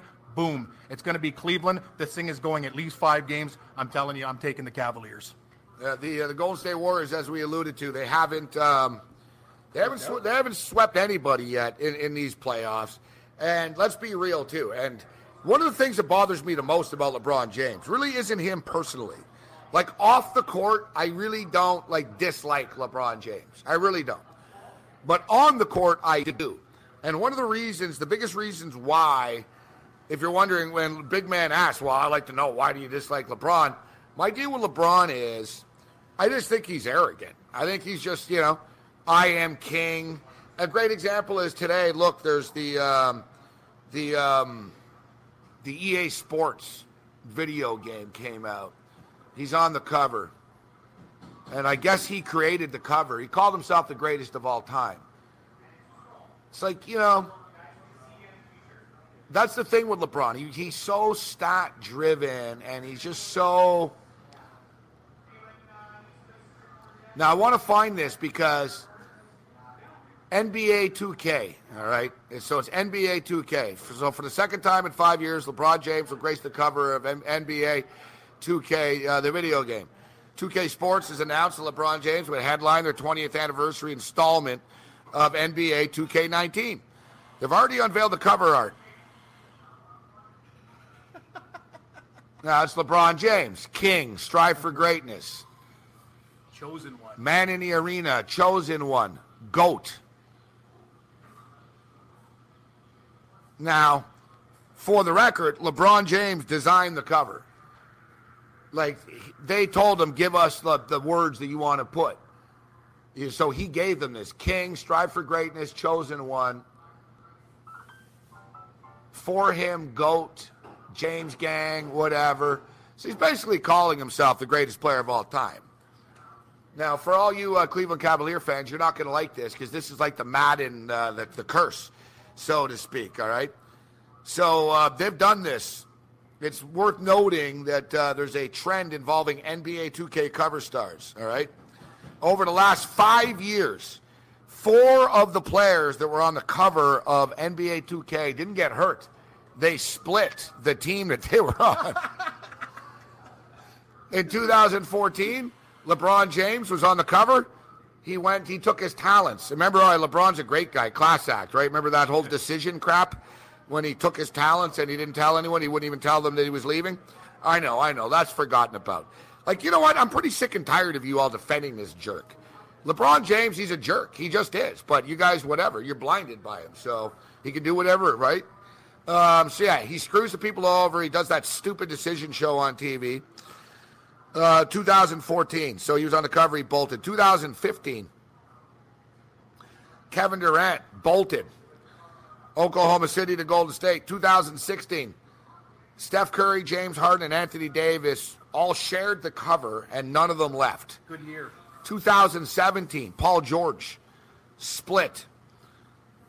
2018, Kyrie Irving. Now, I find this to be pretty confusing with the years here, but the fact of the matter is because the video game is like a year ahead of reality. Because I'm like, Kevin Durant wasn't like 2015, was it? Was it 3 years ago? But that was the 2015 video game, right? So the 2016 season he played there.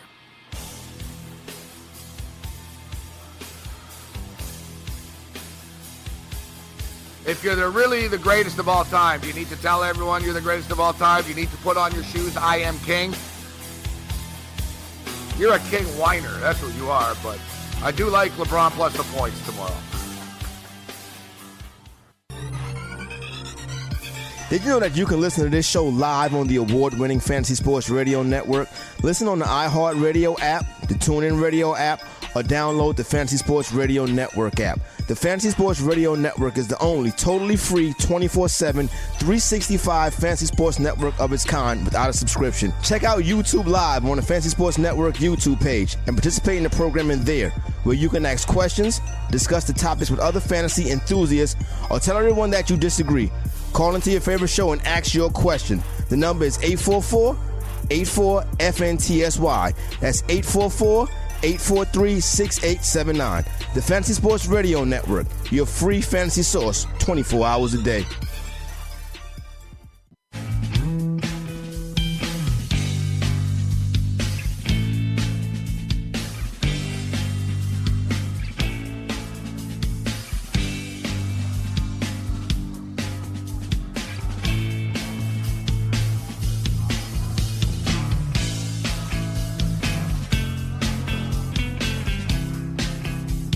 Game Time Decisions, Red Heat and Rage Radio continues. We had Jake Seeley on yesterday. We talked about how it's NFL mini camps right now. So it's sort of the calm before the storm in the National Football League. They go through these little mini camps, and then boom, we'll be off and running very, very soon. I mean, the Hall of Fame game is always in the first week of August. College football starts August the 25th. What's the date today? June 5th, I believe it is. So, we're less than 2 months away right now. Football is in the air, and we talked about this a little bit yesterday with Jake Seeley, Eli Manning, and the New York Giants. So similar to the fact that LeBron James. I've never been a big Eli guy. All right, I find him to be kind of annoying. Eli Manning, he's had a great career. He's a two-time Super Bowl winner, but there's a lot of mediocrity sprinkled in with the greatness.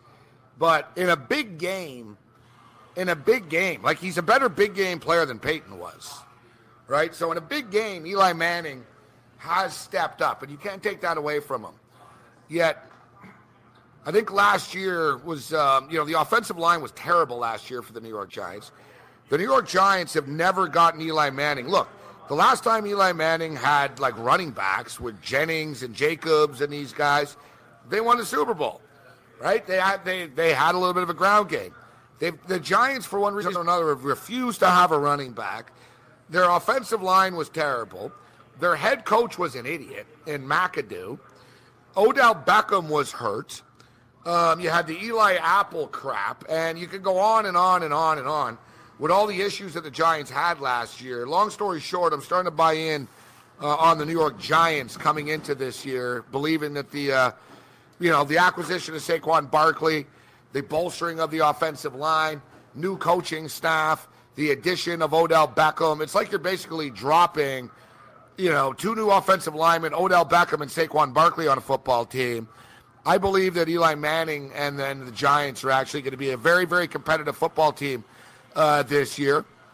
And I'll be taking a look at their regular season win total. It is 6.5. It's minus 150. It's minus 150 to the over. So that means some spots might pop up a 7 at even money. But Number's just a little bit too low for the New York Giants. It is a competitive division that they play in. You got the Philadelphia defending Super Bowl champions. The Redskins are going to be pretty good. I think okay. The Cowboys, I think, are going to just sort of be a 7-9, 8-8 caliber football team. 6.5 is a little too low for the New York Giants, though. Couldn't agree more, Morency. I'm all over the Giants wins total. You said it. Now with Saquon Barkley, too, think about it. When Eli gets in trouble because he's got slow feet, he can dump it off to Barkley. They've never had that guy before. He's going to be absolutely huge, get the touches. Beckham back. You talked about it. The receiving core, offensive line looks better. Eli's not going to get hit as hard. 6.5 seems really low to me. I'm down with the Giants. I'm agreeing. The Dallas Cowboys are going to take a step back. I don't trust Dak Prescott. I think they regressed last year. I have a lot of issues with Dallas. They're a team I think is really going to tank. 8.5 wins for the Dallas Cowboys. Under is going to be one of my top plays, and we both talked about it. I think the Redskins and Giants improved in the division, both taking over 6.5. Yeah, the Dallas Cowboys at 8.5. They could be a 9-7 team. They could be a 7-9 team. Dak Prescott regressed last year a lot, yet obviously you had the Elliott situation. So Elliott's going to be playing. He could get hurt, but they're going to have Elliott back. But the problem is teams are just really, really going to viciously stack the line right now. The Dallas Cowboys, the draft pick the kid that they took out of Colorado State is pretty good, actually. Like they got some young talent in here. They bring in Tavon Austin at the wide receiver position. The Cowboys, to me, they've got some good young defensive players as well. They're not a terrible team, the Dallas Cowboys, but I wouldn't bet the over or the under with the Dallas Cowboys. I'm going to stay away from the total here at 8.5. If I had to bet it, I would lean with the under. But the New York Giants catch my eye a lot here at 6.5. There's a lot to like about the New York Giants. They have talent. They have talent on the defensive side of the football as well, but it was a freaking train wreck last year, man. All right? You had Eli Manning was falling apart. McAdoo benched him with the Geno Smith stuff. You had Odell Beckham was injured. The offensive line was terrible. They weren't getting any pressure on the quarterback at all. I'm surprised, actually, it's not 7.5, but it is minus 150. It is minus. Whenever I'm betting on season win totals, I rarely look at a team in double digits. Because there's not really a lot of room for error. I'm sort of looking, it's like a stock. We're looking for an affordable, cheap stock here. And the Giants at 6.5, a pretty affordable, cheap stock.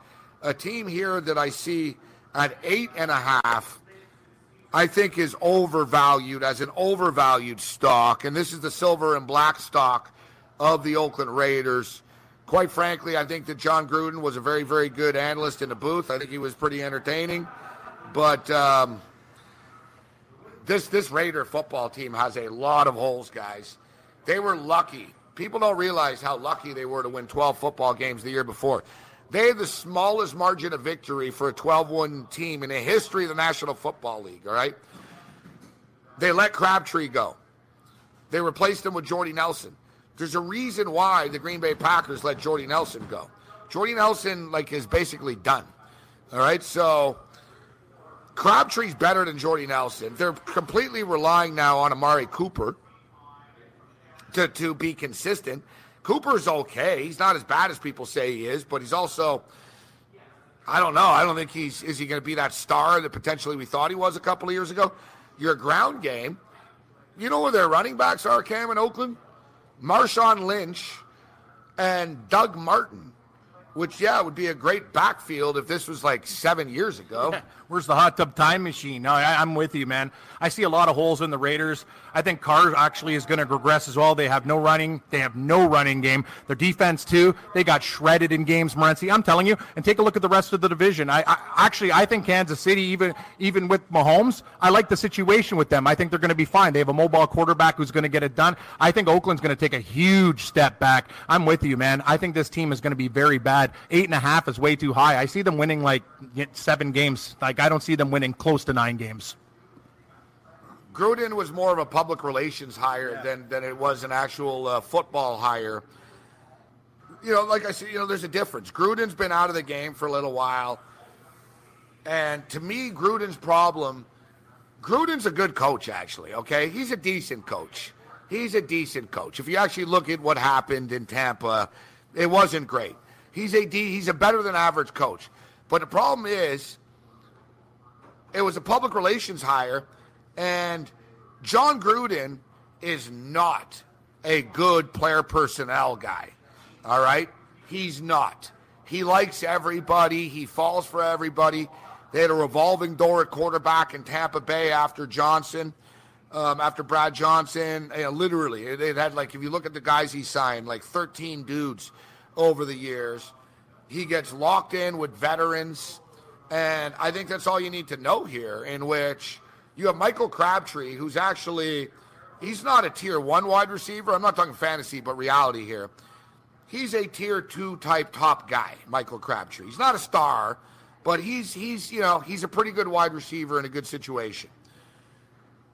You get rid of him. The first thing you do is you get rid of him, and you replace him with Jordy Nelson. Jordy Nelson might, in your mind, be a better character guy than Michael Crabtree, but Jordy Nelson can't run anymore. He's always injured. There's a reason why the Green Bay Packers let him go. He lets the punter go. Now, listen, the punter was annoying. I think the punter did do, the antics were a little bit much for a freaking punter. But the point is, Gruden could have just told the punter, listen, chill out with the antics a little bit, all right? Instead, no, he just got rid of him right away. The running back situation. Marshawn Lynch shouldn't have been on the Raiders last year, okay? The only reason that Marshawn Lynch is on the Raiders is because the Raiders are leaving Oakland, and people in Oakland have turned on the Raiders. They don't want to give the Raiders any money for the next 2-3 years because they know the Raiders are leaving, and they want to go to Vegas. So they signed Marshawn Lynch, and Marshawn Lynch always wanted to be a Raider because he's from Oakland. So they signed Marshawn Lynch as sort of, all right, listen, I know you hate us, we're leaving, but hey, look, man, we got the beast mode. And now it's a similar situation. Is John Gruden the best available football coach out there? Or did they hire John Gruden because he's a name that'll sort of appease Raider fans who like him in Oakland, and then he's a name going into Las Vegas as well? John Gruden's not a brilliant football mind at this stage of his career, and I think he can coach, but you're letting him basically decide who's coming in and who's out. I mean, Marshawn Lynch should have been on the team last year. So, all right, boom. You don't want a nice, fresh running back? No? You want Marshawn Lynch? All right, how about we get another young back? We draft a back. No? You want Doug Martin? It's like, great. You got one dude that smokes more weed than I do, and, you got a driving drunk in Doug Martin. It's like, yeah, it's a great combo you have up here. Combined age, 89. Like, they're basically like barely younger than me and Cam combined. And they're your running backs. Like the one position where you actually need youth and speed. So, like the player personnel decisions that the Raiders will make will be a problem for them. And it'll catch up, and it'll be a name hire only, essentially. But the win total that catches my eye, the one that I really like, and I like a few college ones that I'm trying to find, looking at the Pittsburgh Panthers at 5.5, but New York Giants at 6.5 really does intrigue me. It's a fair number. The LA Rams and the LA Chargers are both 9.5. I like both these football teams a lot coming into this year, but I don't like betting the fact that I need to get to 10 wins. When I'm betting 6.5, whatever, the New York Giants go 7-9. I win my bet. The Chicago Bears are at 6.5, and there's a lot of hype about the Chicago Bears coming into the year. It's not hype as far as winning, but hype as far as winning football games and beating their win total to the over. I personally, they have talent, but I'm not sure about the coaching hire in Matt Nagy. And then secondly, I'm definitely damn not sure about Mark Helfrich, former Oregon Duck head coach, being the offensive coordinator with the Chicago Bears. So essentially, you've got a crappy college coach that got fired, and it ran the Oregon Duck program into the ground, and they're still trying to recover from Helfrich. Like, basically, Chip Kelly gave them the keys. They said, hey, listen, here's the keys to a Ferrari, and Mark Helfrich turned it into a Pinto, into a Lada. And now they're like, oh, yeah, why not? Let's give you an offensive coordinator position in the National Football League with the Chicago Bears now. It's hard for me to buy into the Bears right now, even though their win total is 6.5. Buffalo Bills win total is 6.5 right now. Very, very tough to predict what the Buffalo Bills are going to do because we don't know what the quarterback situation is going to be. I imagine A.J. McCarron will beat out Josh Allen for the starting quarterback position, and then by week 7 or 8 or something, they'll throw Allen in here, but whatever, man. The Buffalo Bills are a shit show. I think asking the Bills to get 7 wins, that's not happening. I'm going to tell you one thing, though, Morency. I'm looking at the LA Chargers at 9.5, and initially I was thinking because of Joey Bosa and that defense that I love it, but that Hunter Henry injury I think is actually absolutely going to be huge. Phillip Rivers isn't getting any younger too. He's shot putting the ball. I have no problem with the Charger defense because they had lots of studs there and they drafted well. Very good secondary too. I have a problem with the offense turning over the balls. Phillip Rivers will make mistakes. I know Melvin Gordon's coming off a career year, but I'm telling you, that's ambitious. 9.5 for the San Diego Chargers with the mistakes they can make without a real tight end. Talking about bringing back Antonio Gates, too many wins. I think the Chargers might win 8 or 9, 10's too many. The problem with the Chargers is, as good as they are, or as good as they can be, they're the Chargers. That's what it comes down to. They're the Chargers, and they're always going to get injured. Like, they're cursed. I've said this a million times before. The LA Chargers, are basically, I was going to call them San Diego, but I wasn't. I think now it's locked in. They're the LA Chargers. But the LA Chargers are essentially the West Coast version of the Buffalo Bills. That's who they are. That's who they are. Like, if they're playing well, they'll get hurt. Something inevitably bad will happen to the Chargers. It's already happened with Hunter Henry right now. You know, they're a Melvin Gordon injury away from being screwed on offense. And as good as Phillip Rivers is, and he does shotgun the ball or shot put it, but he's always done that. He can still throw the football, but he's actually their problem as well. Like when I say the Chargers are the Chargers, he is the Chargers. Like the Chargers will be 9-6 in the last week, and there'll be that turnover, the interception, or the Chargers will be right there, and they were gonna make the playoffs, but somebody got hurt. Like I said, they are essentially the West Coast version of the Buffalo Bills. And, really, I mean, they've never won anything.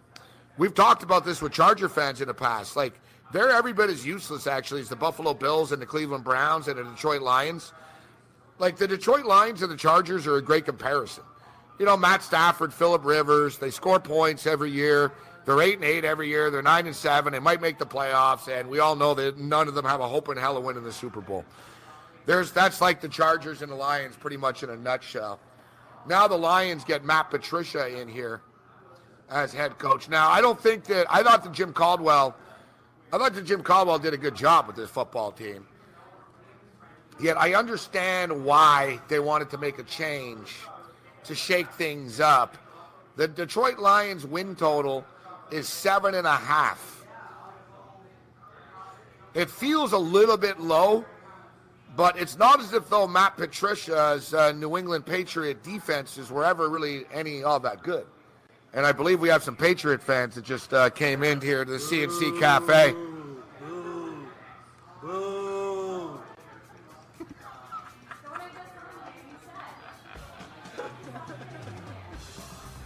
I can see the Lions being 7-9, actually. All right, we'll take a quick break. Scott Engel is going to join us from the ballpark. Red Heat and Rage, Game Time Decision continues.